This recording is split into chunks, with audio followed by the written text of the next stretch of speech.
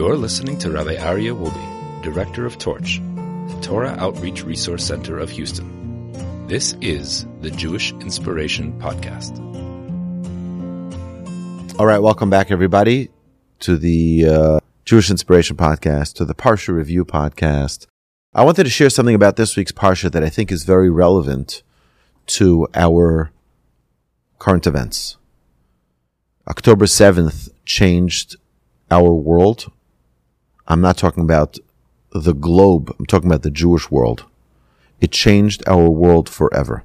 And one of the things that we see in this week's Parsha, I think, are a very important lesson, a very potent lesson for us to learn about ourselves. What is our responsibility?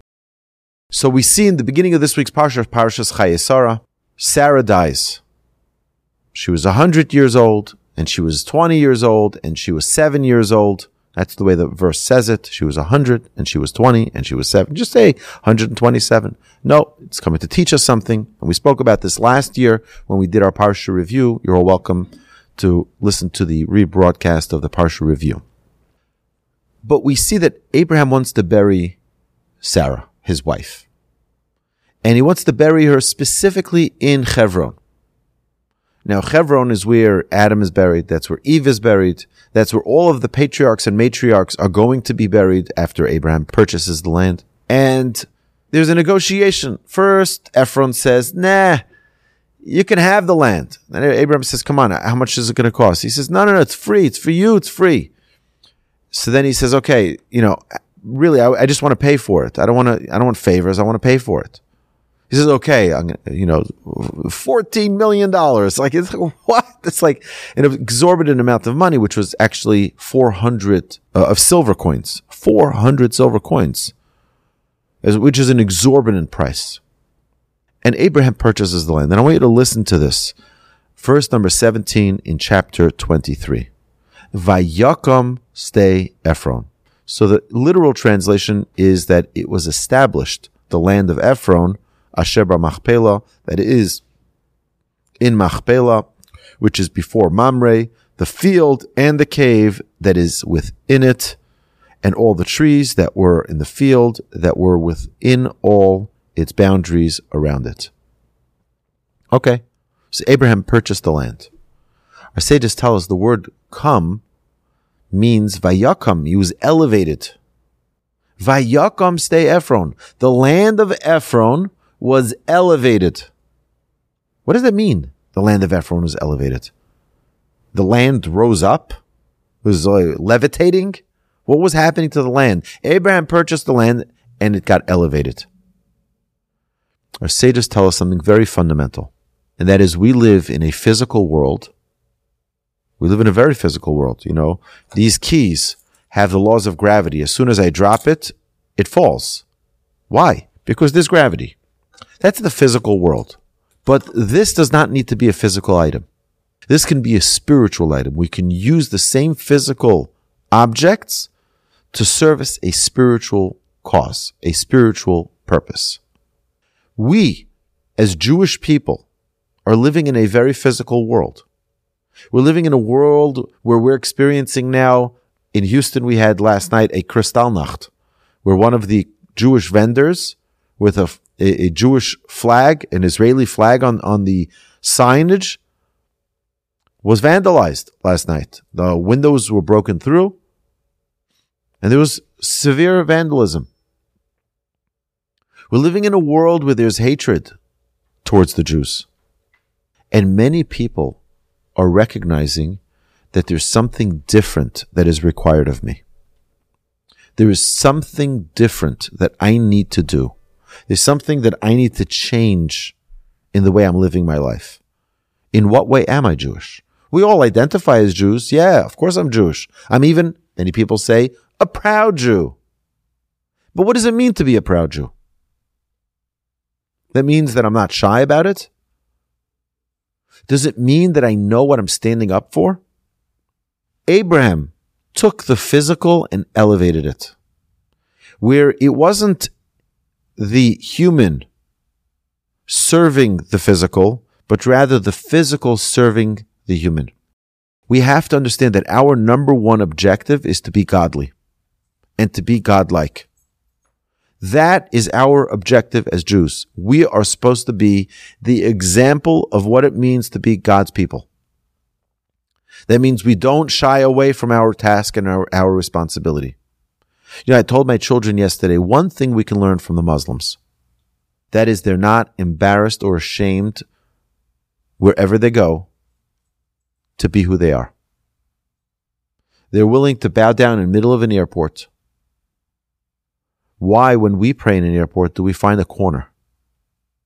Now, granted, we've had millions of Jews murdered by anti-Semites. They haven't.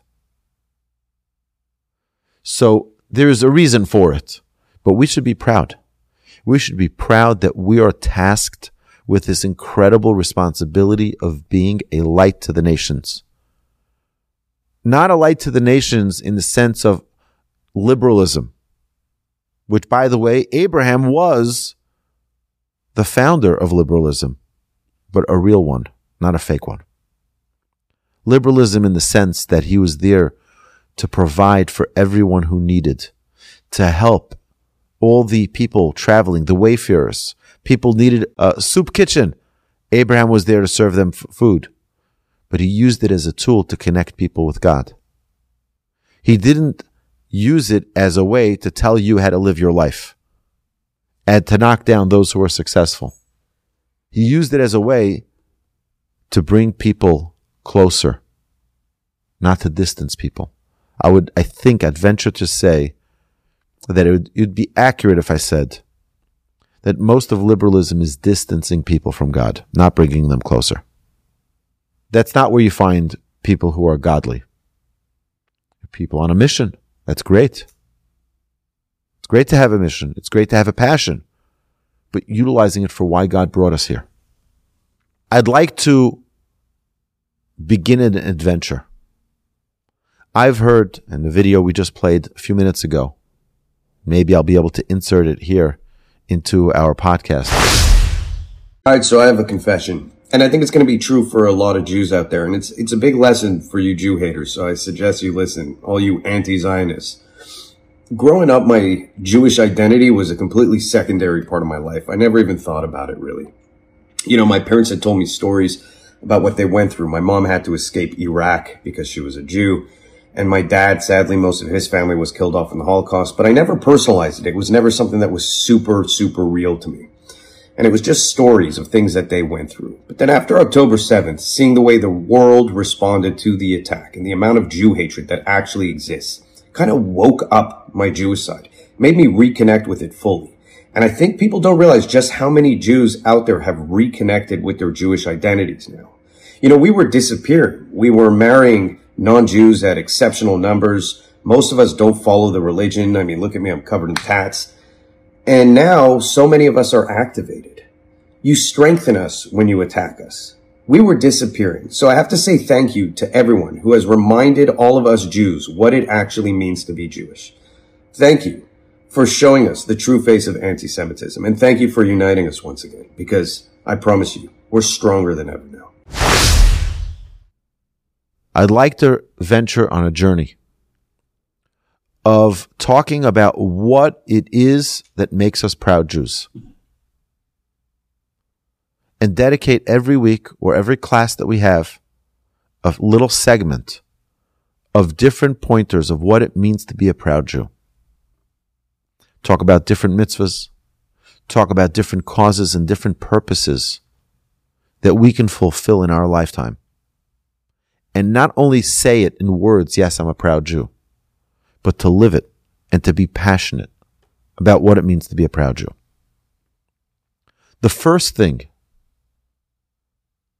that I'd like to share in this journey is that we are proud to be Jews because we don't have anything in between us and God. You know what we say every single day, 3 times a day, morning, evening, and at bedtime? We say, Shema Yisrael, hear, O Israel. Hashem Elokeinu, Hashem is our God. Hashem Echad, Hashem is one. Do you know what we don't say? We don't say it in third person. Hashem is our God. Me.